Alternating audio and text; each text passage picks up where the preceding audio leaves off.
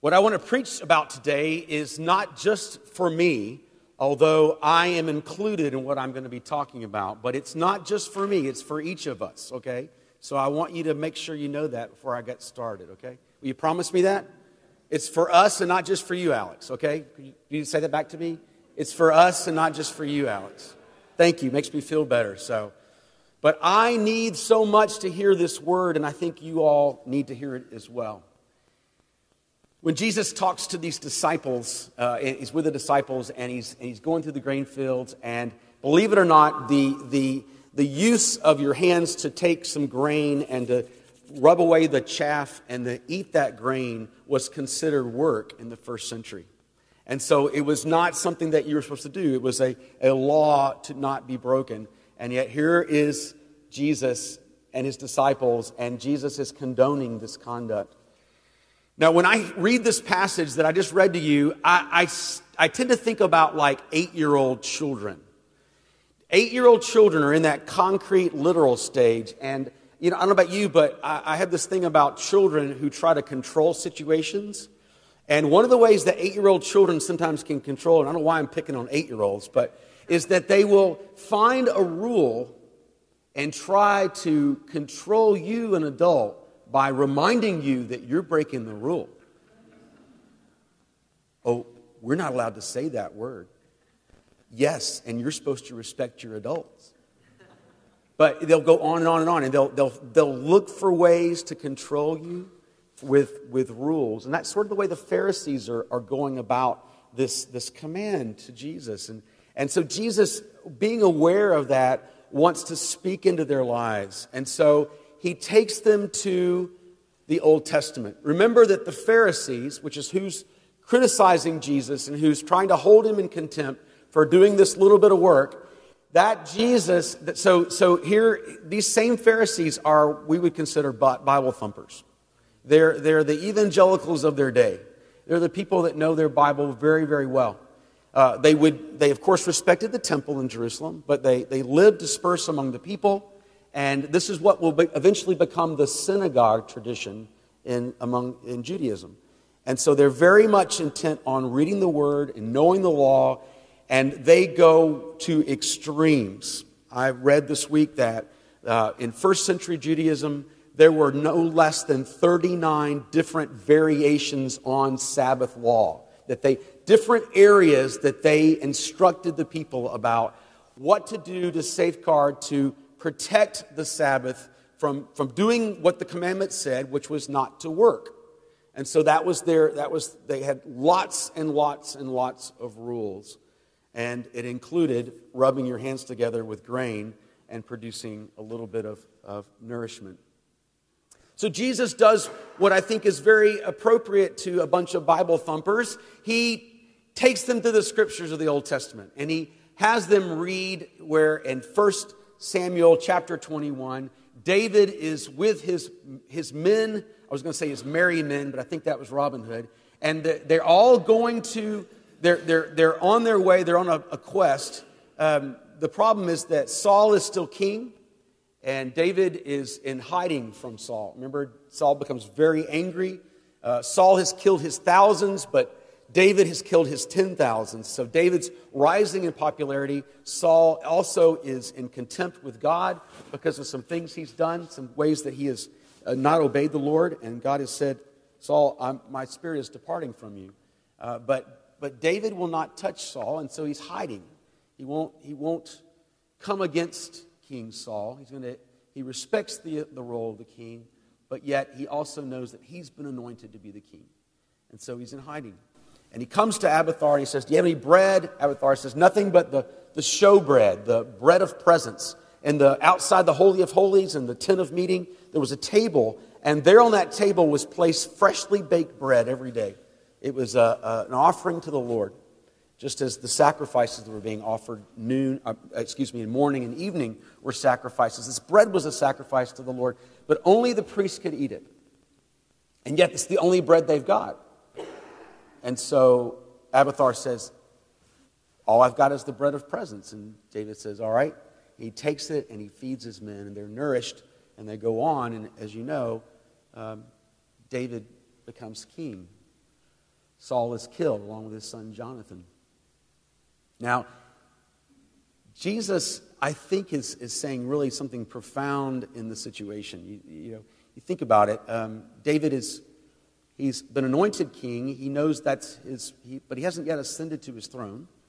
And he's got these men that are with him that are going to aid him in what God has called him to do. But they're still sort of in a covert mode at this point. That really sounds familiar to me. Let me think about it for a second. Is there somebody else who has been anointed king, but yet has not taken his throne and has this group of men? Well, oh yes, Jesus and his disciples.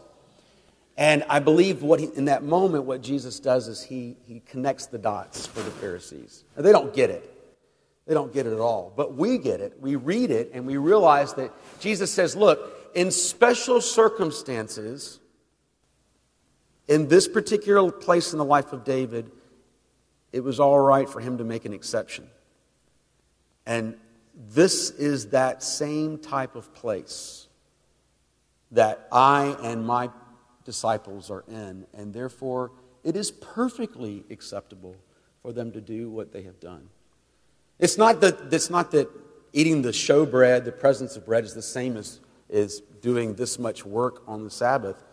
It's the comparison of David and Jesus that Jesus wants the Pharisees to understand. But they don't. They don't get it. Which is why Jesus will say at the end of that short verses that I read, the Son of Man is Lord over the Sabbath.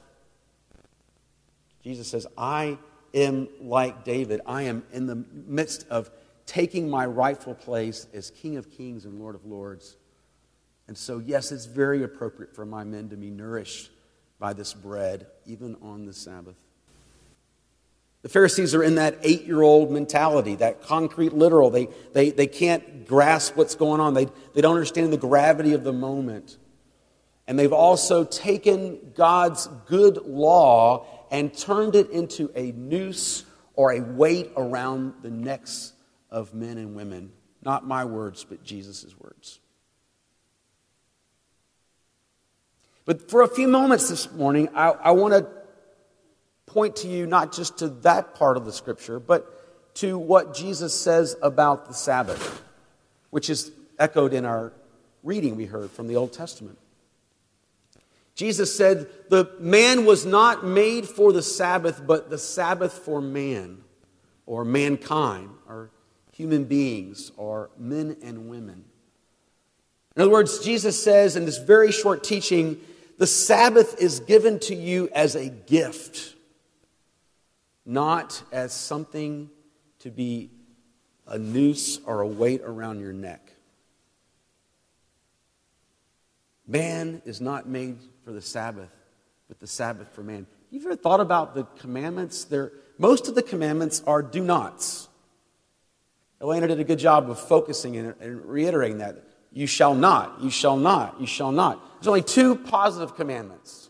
The 2 positive are honor your mother and father, but we have to have a promise to go along with that, so that your days may be long in the earth.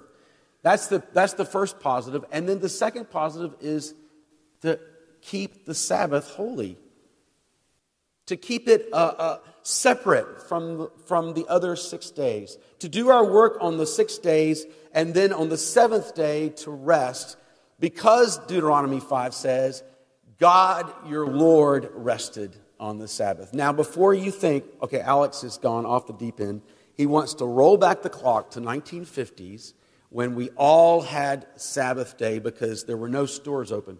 How many of you are old enough to remember when Publix was not open on Sunday? Some of you that are younger can't imagine Publix not being open on Sunday. And yet there was a time in our culture when we were forced to experience Sabbath. I'm not sure it necessarily got from here into our hearts, because if you look around now, we've thrown off all restraint. You know, we do our grocery shopping now on Sunday afternoons or Sunday evenings. It's more convenient for us. We can spread our activities out and the things we need to get done so that we have time. Now, again, I'm not preaching about a literal Sabbath. Don't hear that. What I'm suggesting is that you and I, all of us, need to be reminded that Sabbath is a gift from the Lord. And to consider how in the spirit of the law, we might appropriate Sabbath rest into our own lives. Remember the Andy Griffith show where the city dweller comes to Mayberry and he wants to get his car fixed and Gomer doesn't work on Saturday. Some of you don't even know what Andy Griffith is, so I'm sorry. But and then he has to spend a Sabbath, a Sunday, and he learns to peel the apple without breaking the peel. And the moral of the story was, slow down, quit, stop. For some of you, this is really hard. For me, this is really hard.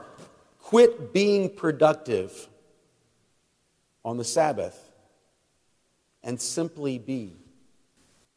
It's interesting when you look at the commands with the commandments in Deuteronomy and Exodus. There are two different reasons we're told that we're to have Sabbath. And again, I'm wanting to push you on the spirit of the Sabbath, not necessarily the day, not necessarily the legalistic 24 hours, but the idea of Sabbath. In Exodus, we're told that the reason that we are to take a Sabbath is to remind ourselves that we are not slaves. Let that sink in. When the children of Israel were in Egypt, they were slaves. There was no day off. There was no time off. They worked.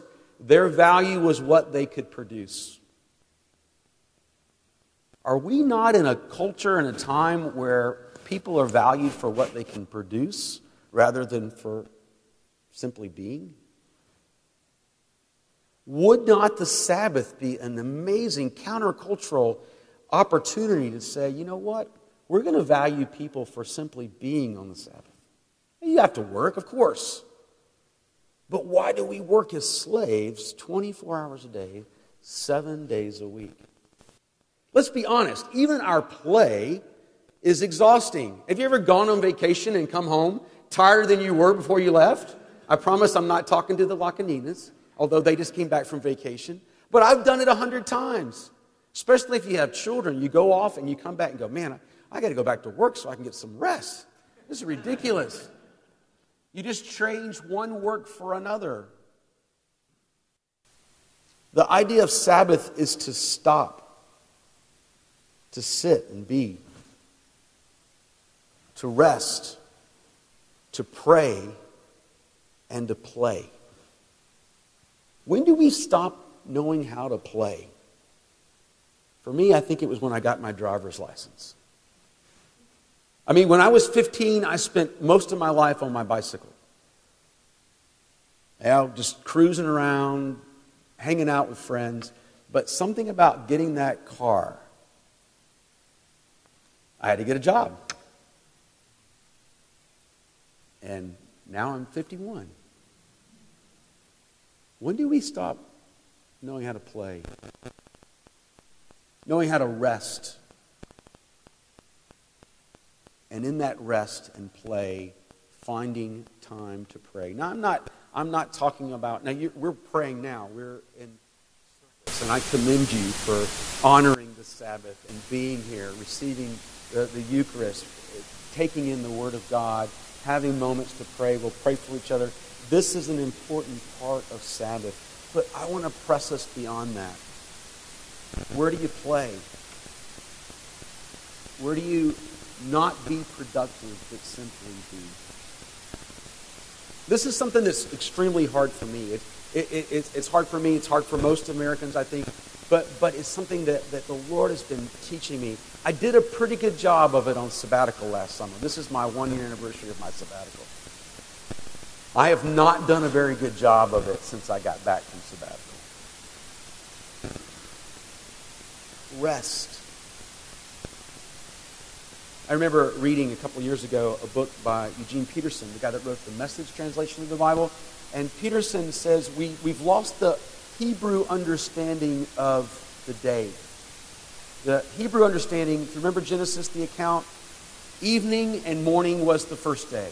Evening and morning was the second day. In the Hebrew mindset, a day begins in the evening. And Peterson says this is really important because by having that set of mind, you think about the evening, what do? The evening begins at sundown, and then you go to bed. And in your rest, God is working. So that when you wake up in the morning, it's not, oh my gosh, what all has Leanne got to get done today? It's, oh Lord, what have you been doing that you need Leanne's help with? Sorry, you're just right there, so it's easy to put you in the sermon. So, how can we work with the Lord in what He's doing? You see the change in mentality? The other thing that I learned from Eugene Peterson, and I've tried to practice, is that we don't rest from our work. We work from our rest. You see, Jesus is commending, and He's not saying a whole lot in this gospel passage because it's all there in the Old Testament. I mean, we heard the commandment. We read about it. We know that the Sabbath is something the Lord gives us as a gift. If we could learn to work from our rest, it would totally transform how we approach it. And even when you retire, it doesn't necessarily mean you've got plenty of time, does it, Bernie? My mom and dad, now that they're retired, they work probably harder than they worked when they had jobs. Where do you cut it off? Yeah, so it just goes on and on and on. But the gift is the Sabbath. Where do we sit before the Lord? Where do we play? Where do we do something that's not productive, just something to do? Where do we find quietness to ask the Lord to speak to our hearts? What did the psalm say? Oh, that my people would listen to me. Now, I know, I look out, there's some fishermen out here, and there's some golfers out here, there's some hikers, and some runners, and all sorts of things. Why do we not obey the Lord and find those places of rest and being and play? You notice that I got through the workday yesterday before I started talking about the Sabbath, right? So that was a joke, sorry. Of course there's times to work. But if we could learn to work out of our rest, we begin to order our lives in the way the Father has intended to. I know that many of you have complex situations. I get it. I got a complex situation too. Here I am working on the Sabbath. So, deal with that, right? So here we are. I would love to talk with any of you about how to work in Sabbath, how to be more intentional. If we don't, it just will consume us. And we become a slave. And that's the very thing that God gives us the Sabbath to prevent. So remember, this is not just for Alex, although I need to hear it too. It's for each of us. Ask the Lord where you can begin to build a true Sabbath in an unproductive, restful play and prayer time. Man was not made for the Sabbath, but the Sabbath for man. May we enter into the rest of God. I would recommend a great book by Mark Buchanan. It's been out for quite a while. It's called The Rest of God. My in-laws gave it to me 10 years ago. I finally read it last summer. Boy, if that doesn't put a finger on the need to learn to rest, to learn Sabbath, to accept the gift that the Lord wants to have. I pray that as you enter into your summer, as we slow down a little bit, that you'll take seriously these words, that they will lead you to consider how God might call you to build in a pattern of rest into your own life. In the name of the Father, and of the Son, and of the Holy Spirit. Amen.